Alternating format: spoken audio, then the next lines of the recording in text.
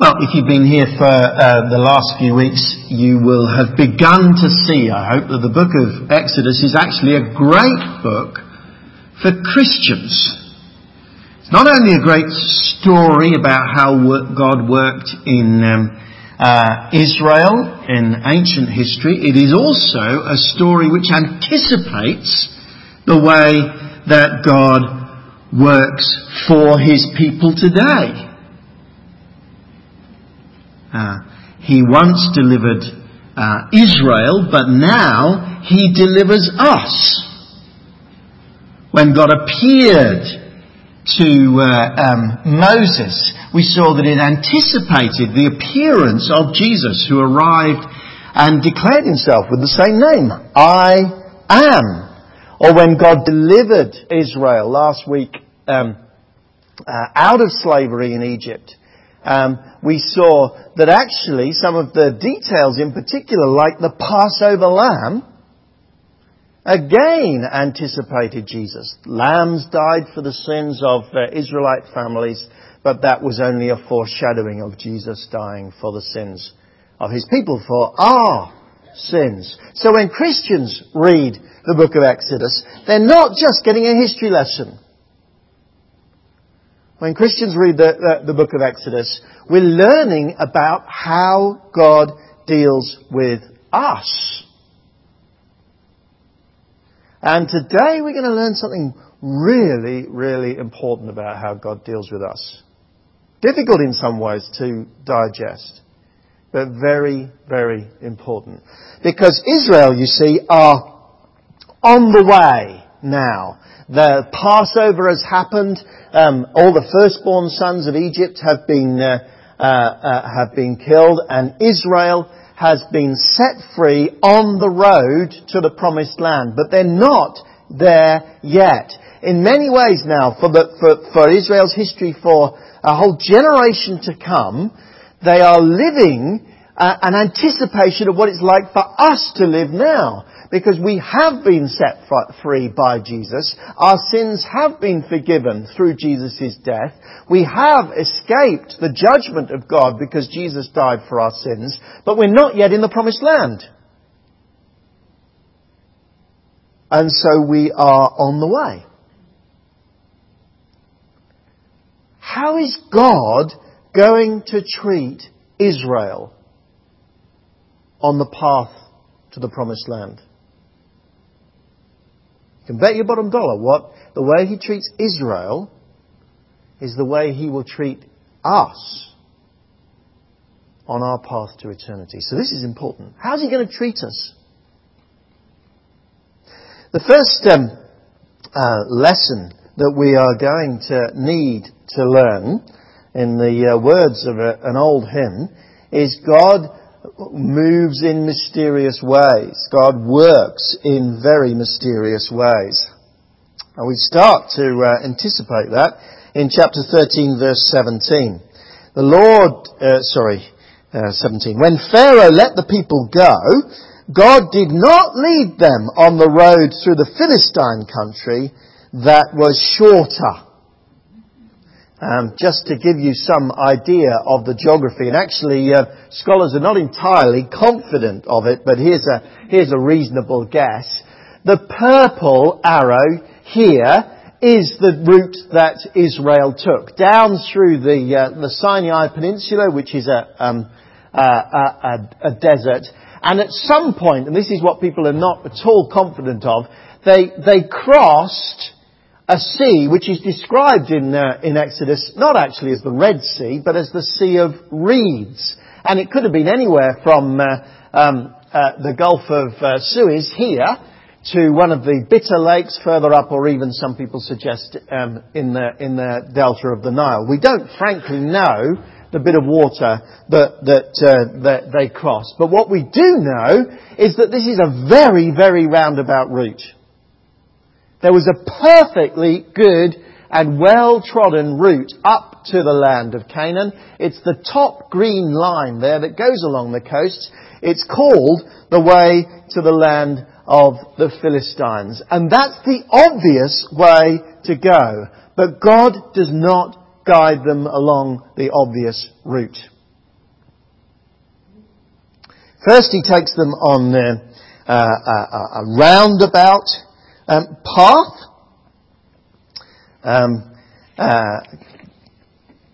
through this sea of, or towards this sea of reeds. We don't know exactly what it is. We are told in verse 18, or the NIV suggests in verse 18, that the Egyptians are all, the Israelites are ready for battle. Did you see that? The Lord led the people, verse 18, by the desert road towards the Red Sea. The Israelites went out of Egypt ready for battle. Seems very unlikely that he means ready for battle, since for the rest of the story they are completely unready for battle. They have no weapons. They've not been trained in weapons. Probably it just means in ranks. Probably it just means in an orderly way. At this stage at least, they're following God in an orderly way. As they tramp through who knows where? They don't. But from a roundabout path, it seems to become a hopeless path. Chapter 14 verse 2. Tell the Israelites to turn back and camp near Pi-hahiroth between Migdol and the sea. They had to camp by the sea, directly opposite Baal-zephon. They had to camp with their backs against something so they can't run away, right next to a well-known Egyptian centre of population. What a good idea. The Lord seems to be cornering them, indeed, as He guides them along. Verse 19. The Egyptians, all Pharaoh's horses and chariots, horsemen and troops pursued the Israelites and overtook them as they camped by the sea near Pi-hahiroth opposite Baal-zephon. And not surprisingly, the Israelites are not terribly happy about it. Verse 10, as Pharaoh approached, the Israelites looked up, and there were the Egyptians marching after them. They were terrified and cried out to the Lord. Hardly, though, it has to be said, a real cry of faith to the Lord, because look what they said to Moses. Was it because there were no graves in Egypt that you brought us to the desert to die? What have you done to us by bringing us out of Egypt? Didn't we say to you in Egypt, leave us alone, let us serve the Egyptians? It would have been better for us to serve the Egyptians than to die in the desert. They are whining, they are moaning, they are complaining, they are terrified, they know they are in big trouble. But you see, this is a very, very important lesson for us. If you've lived life as a Christian for a while, you'll have experienced this lesson in one way or another. God does not lead you so often in straight and easy paths. And one of the lesser reported elements of Steve Jobs' now famous talk that he did to Stanford graduation students that everybody seemed to be quoting was another bit, not the bit about death, but he said another lesson that he'd learned was, as he put it, I think, join the dots. In other words, he was saying, actually, in anticipation in his life, he really had no idea where he was going or what he was doing. He just didn't. It was not a planned life. Only in retrospect could he see the pattern. Well, if that is true for people with no faith in God, let me tell you, it is even more true for Christians. Do not expect to be led by straight and easy ways all the time. When God does that, it is lovely and it is a blessing and we rejoice in it and we thank Him. But there is no guarantee that He will. If you want a planned life, read the 7 Habits of Highly Effective People. Take out an insurance policy against everything, absolutely everything that you can think of. Employ a life coach to write your life plan and listen to God laugh. We cannot plan our lives.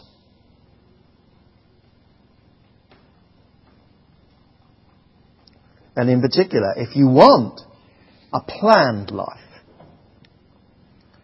Don't entrust yourself to God. As I say, people who've lived for a while realise that. But this passage is about more than just the roundabout route that God often takes his people on.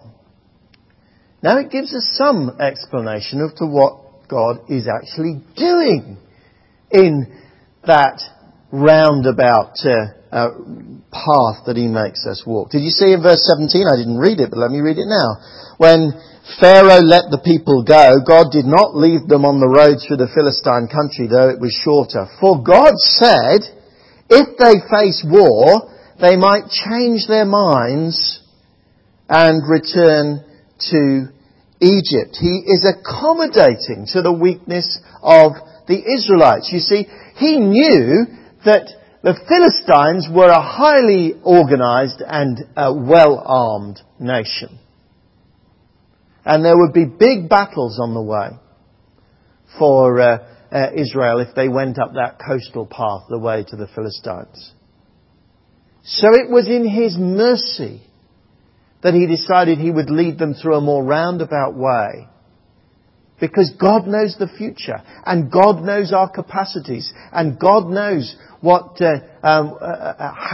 the future will affect us. But note this, they didn't know what God was doing. We're let into it.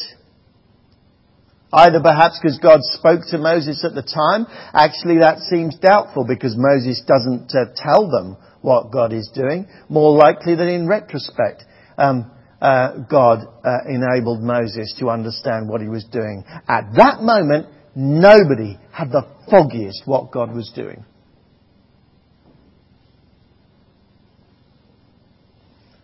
But he was doing good.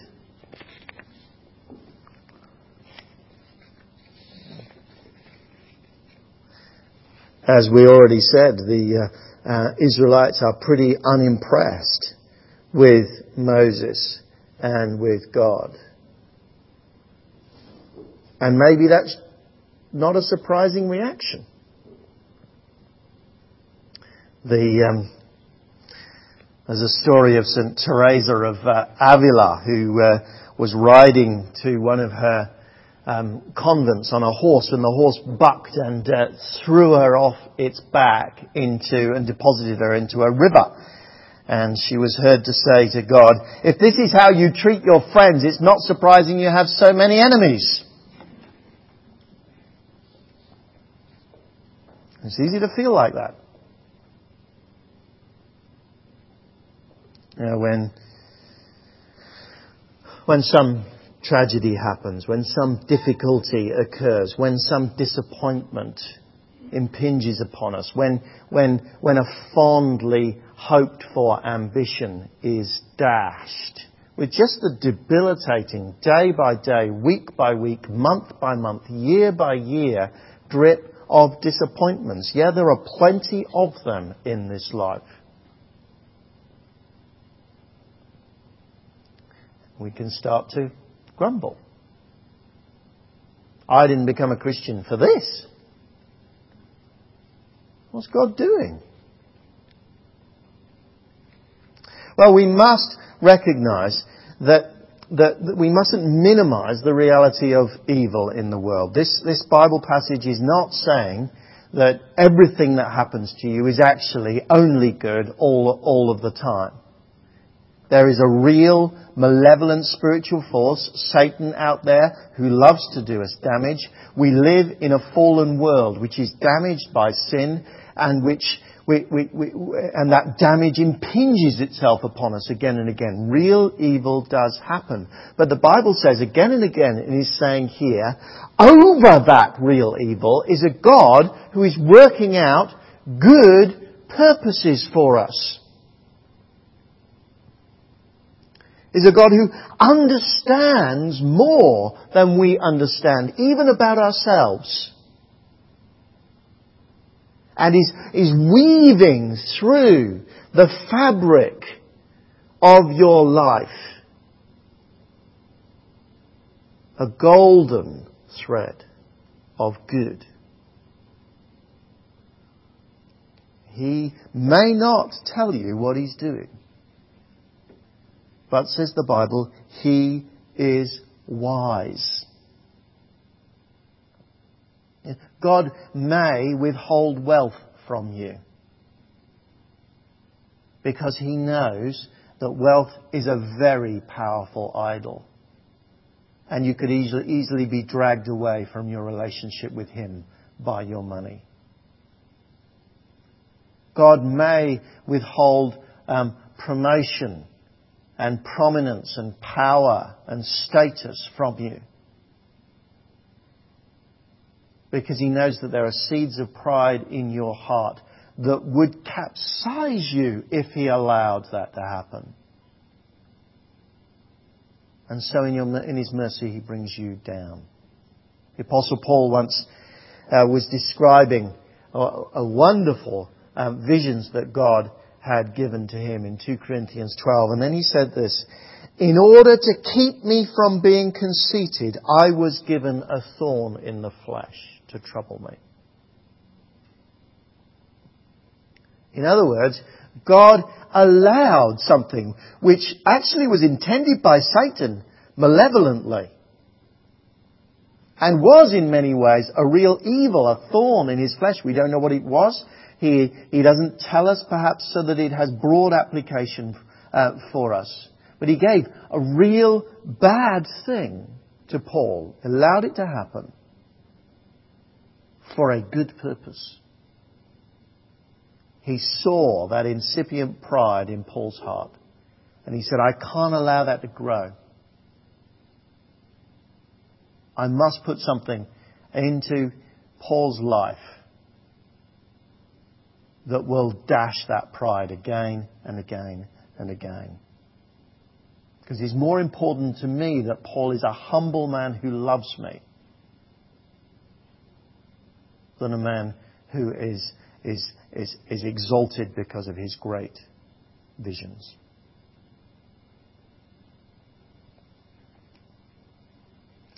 I don't know what trials will come into your life. I just don't know them. And I know that a source of those trials will be the evil and fallenness that there is in this world. That is real and it is there. But I know too, because Scripture tells me again and again and again, that underneath that there will be a good purpose that God is working out for you. And you may not know it. You may not know it till your dying day. We are given an insight into the mind of God in this story, to be reassured that behind such events there are good purposes. But you're going to have to trust.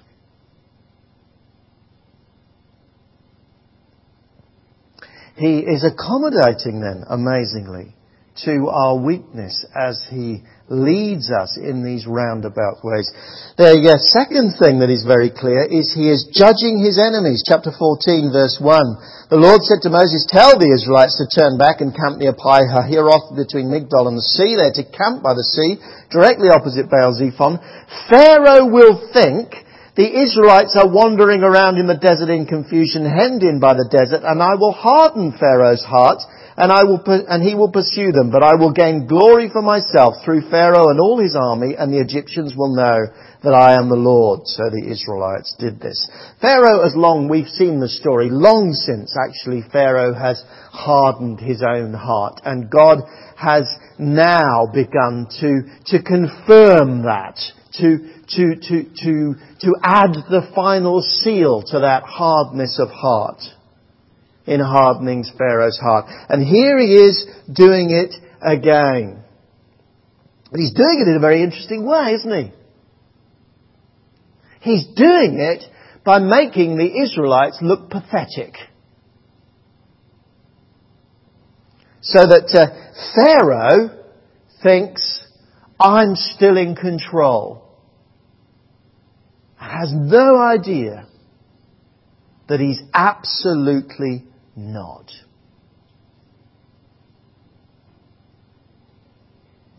Verse 26. The Lord said to Moses, after they've passed through the Red Sea, now they have escaped. We'll examine that in just a minute. But they have escaped, and this is what happens to Pharaoh. Stretch out your hand over the sea so that the waters may flow back over the Egyptians and their chariots and horsemen. And Moses stretched out his hand over the sea, and at daybreak the sea went back to its place.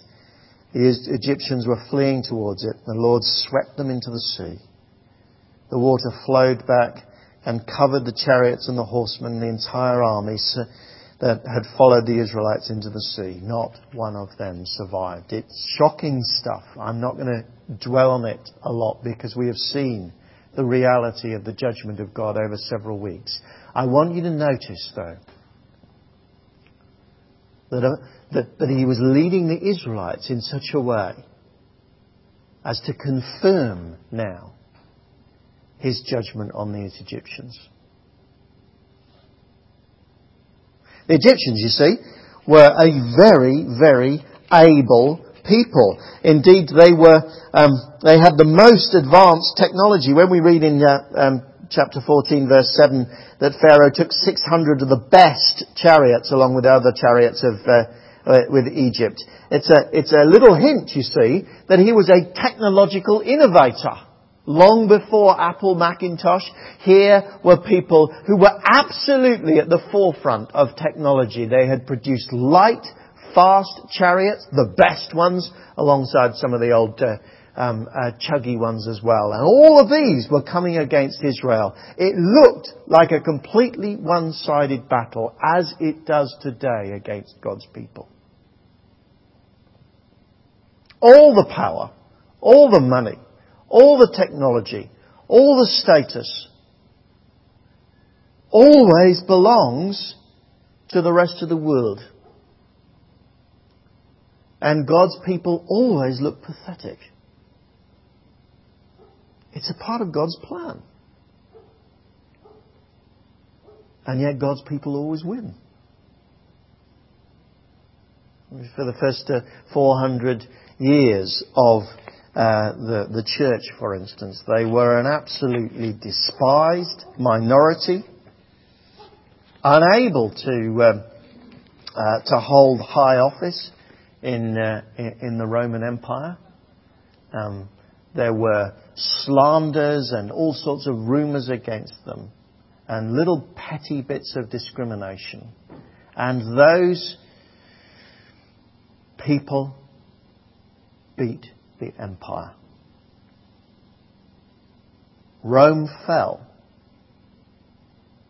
and the church has thrived in this world for 2,000 years now. The Apostle Paul describes what it's like being a Christian in 2 Corinthians chapter 4, verse 7. He says, we have the treasure of the gospel in jars of clay,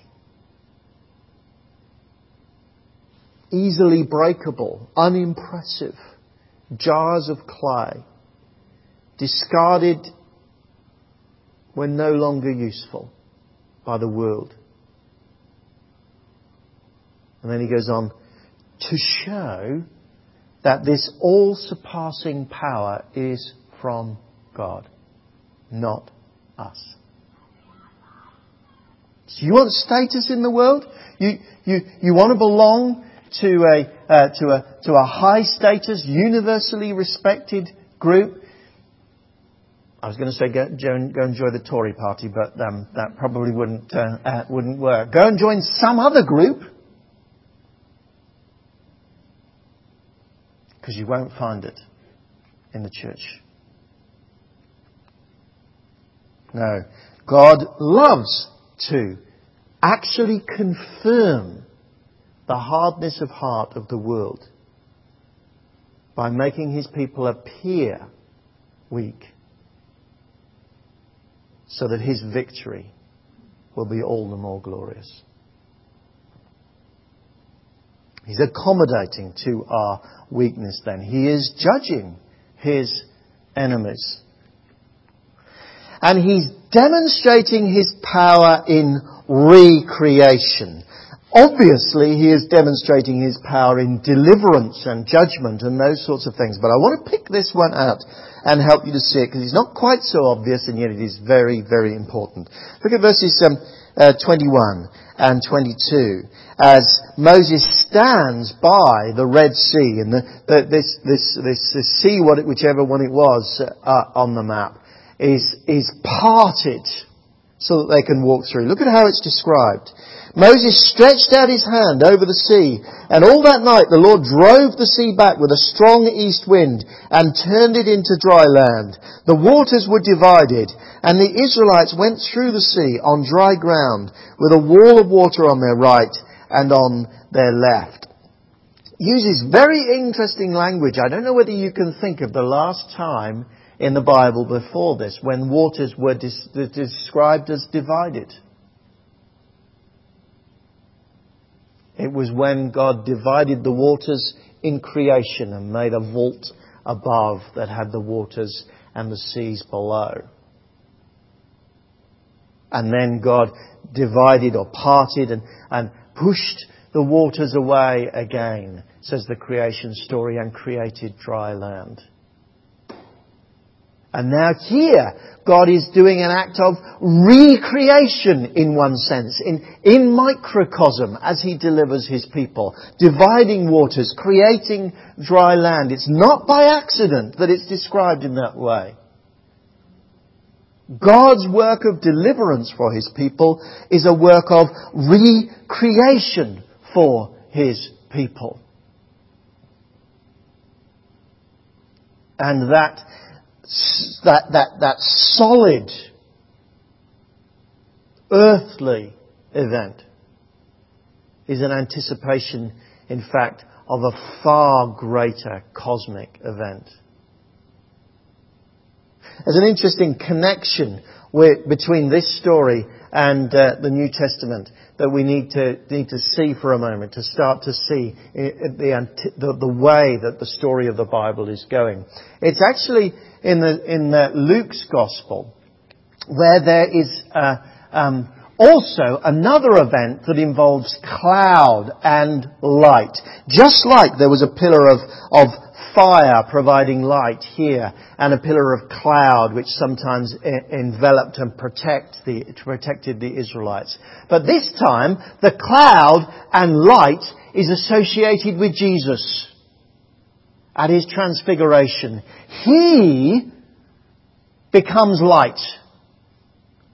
And at the end of the little story where He glows brighter than the whitest clothes, a cloud comes down and covers Him. It's in part an allusion back to this great event where God is light and cloud, and now it is Jesus. But there's something very interesting that happens in the Transfiguration with Luke.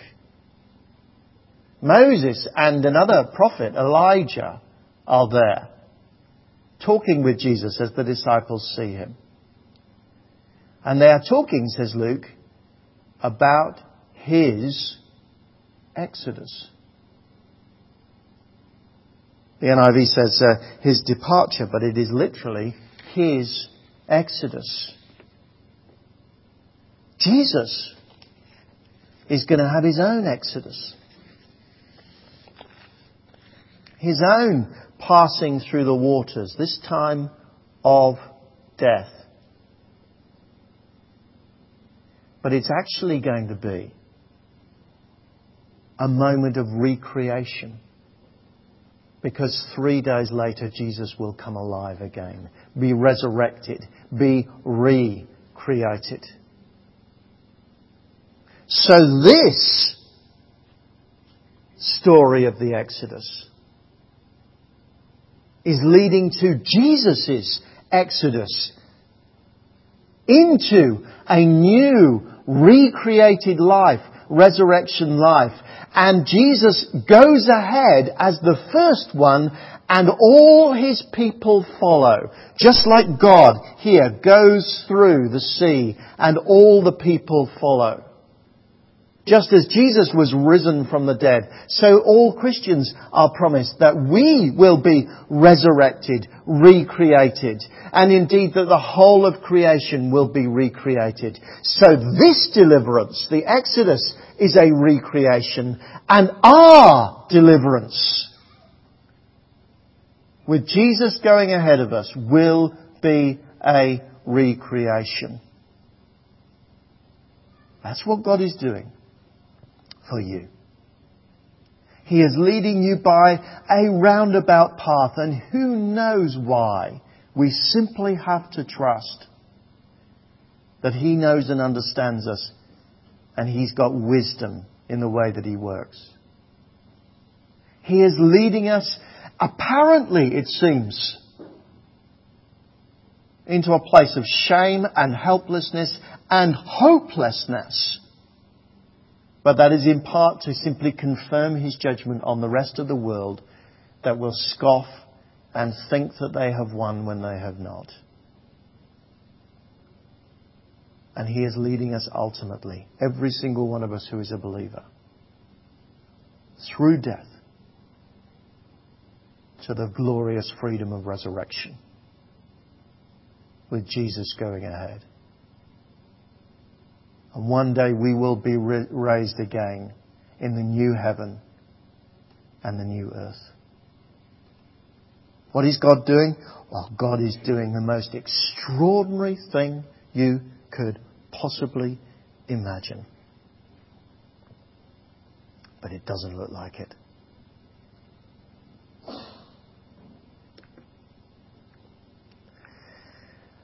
How then should we respond? What should we do? Well, that's a really, really important thing, because I know that story has massive resonances with many people here. What should we do? Moses is very, very clear.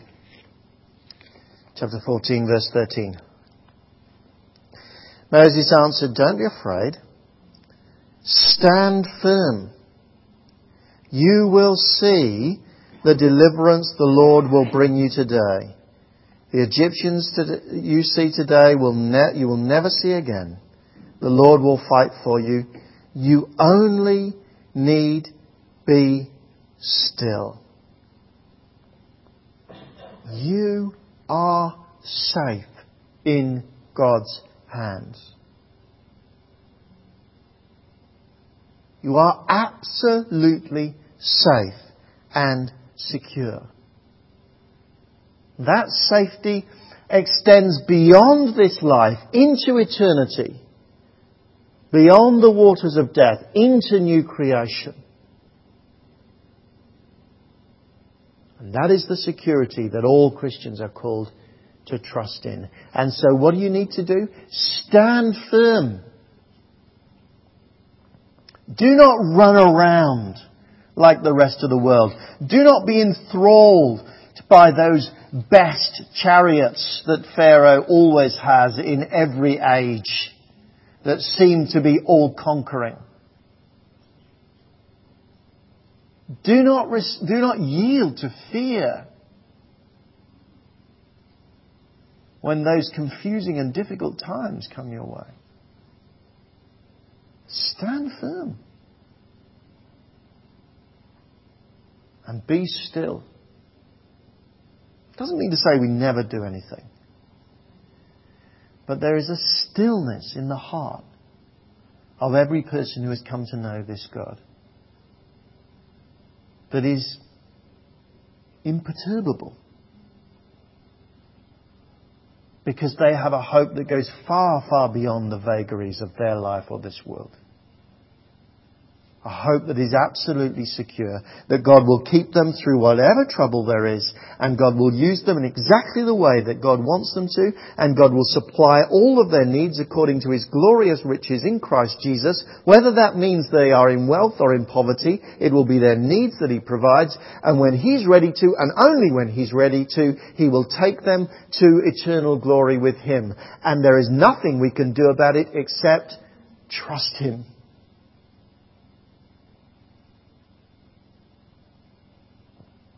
Stand firm, says Moses, and trust him. Be still. And then the second response I would love to explore with you in detail, but we simply can't. I just need to alert you to it. The second response is rejoice. The response of Moses and Miriam in chapter 15 is a wonderful song that in many ways becomes an iconic song for the whole of the rest of the Bible. What they are rejoicing in here finds echoes right through Scripture. God is a warrior, they say. God fights for us against our enemies, and He will defeat our enemies. God is a recreator, and God will take us home. Look at how it ends. Verse 17 of chapter 15. You will bring them, that's your people, in and plant them on the mountain of your inheritance, the place, Lord, you made for your dwelling, the sanctuary, Lord, your hands established. The Lord reigns forever and ever. At the end of the Bible, it describes the final fulfillment of that, where a new Jerusalem comes down out of heaven, which is a place where God dwells, is a place where God's people dwell, an innumerable throng, a place where God personally wipes every tear from their eye, a place where God now provides light so there's no longer any need for the sun, a city which has gates constantly open because they never need to be closed against enemies. There are no enemies left. A city but bejeweled and full of trees with fruit. It's the best description that human beings can be offered, though it is, I'm sure, a pale imitation of the reality. And if you're a believer here, that is where you are heading. Rejoice. Christians who know the living God can have a joy even in the midst of confusion, even in the midst of a sense of loss, even in the midst of that yearning that Daniel was talking about at the beginning, even with a sense of the present incompleteness. They can have a joy that underpins that because they know their destiny. Rejoice.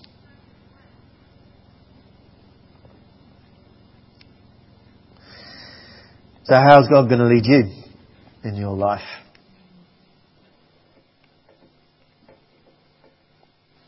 You do not know. You simply do not know what is round the corner. But you know, if you are a believer here, that there is an all-wise God who will still have His hand on you. And there is an all-powerful God who will take you to glory.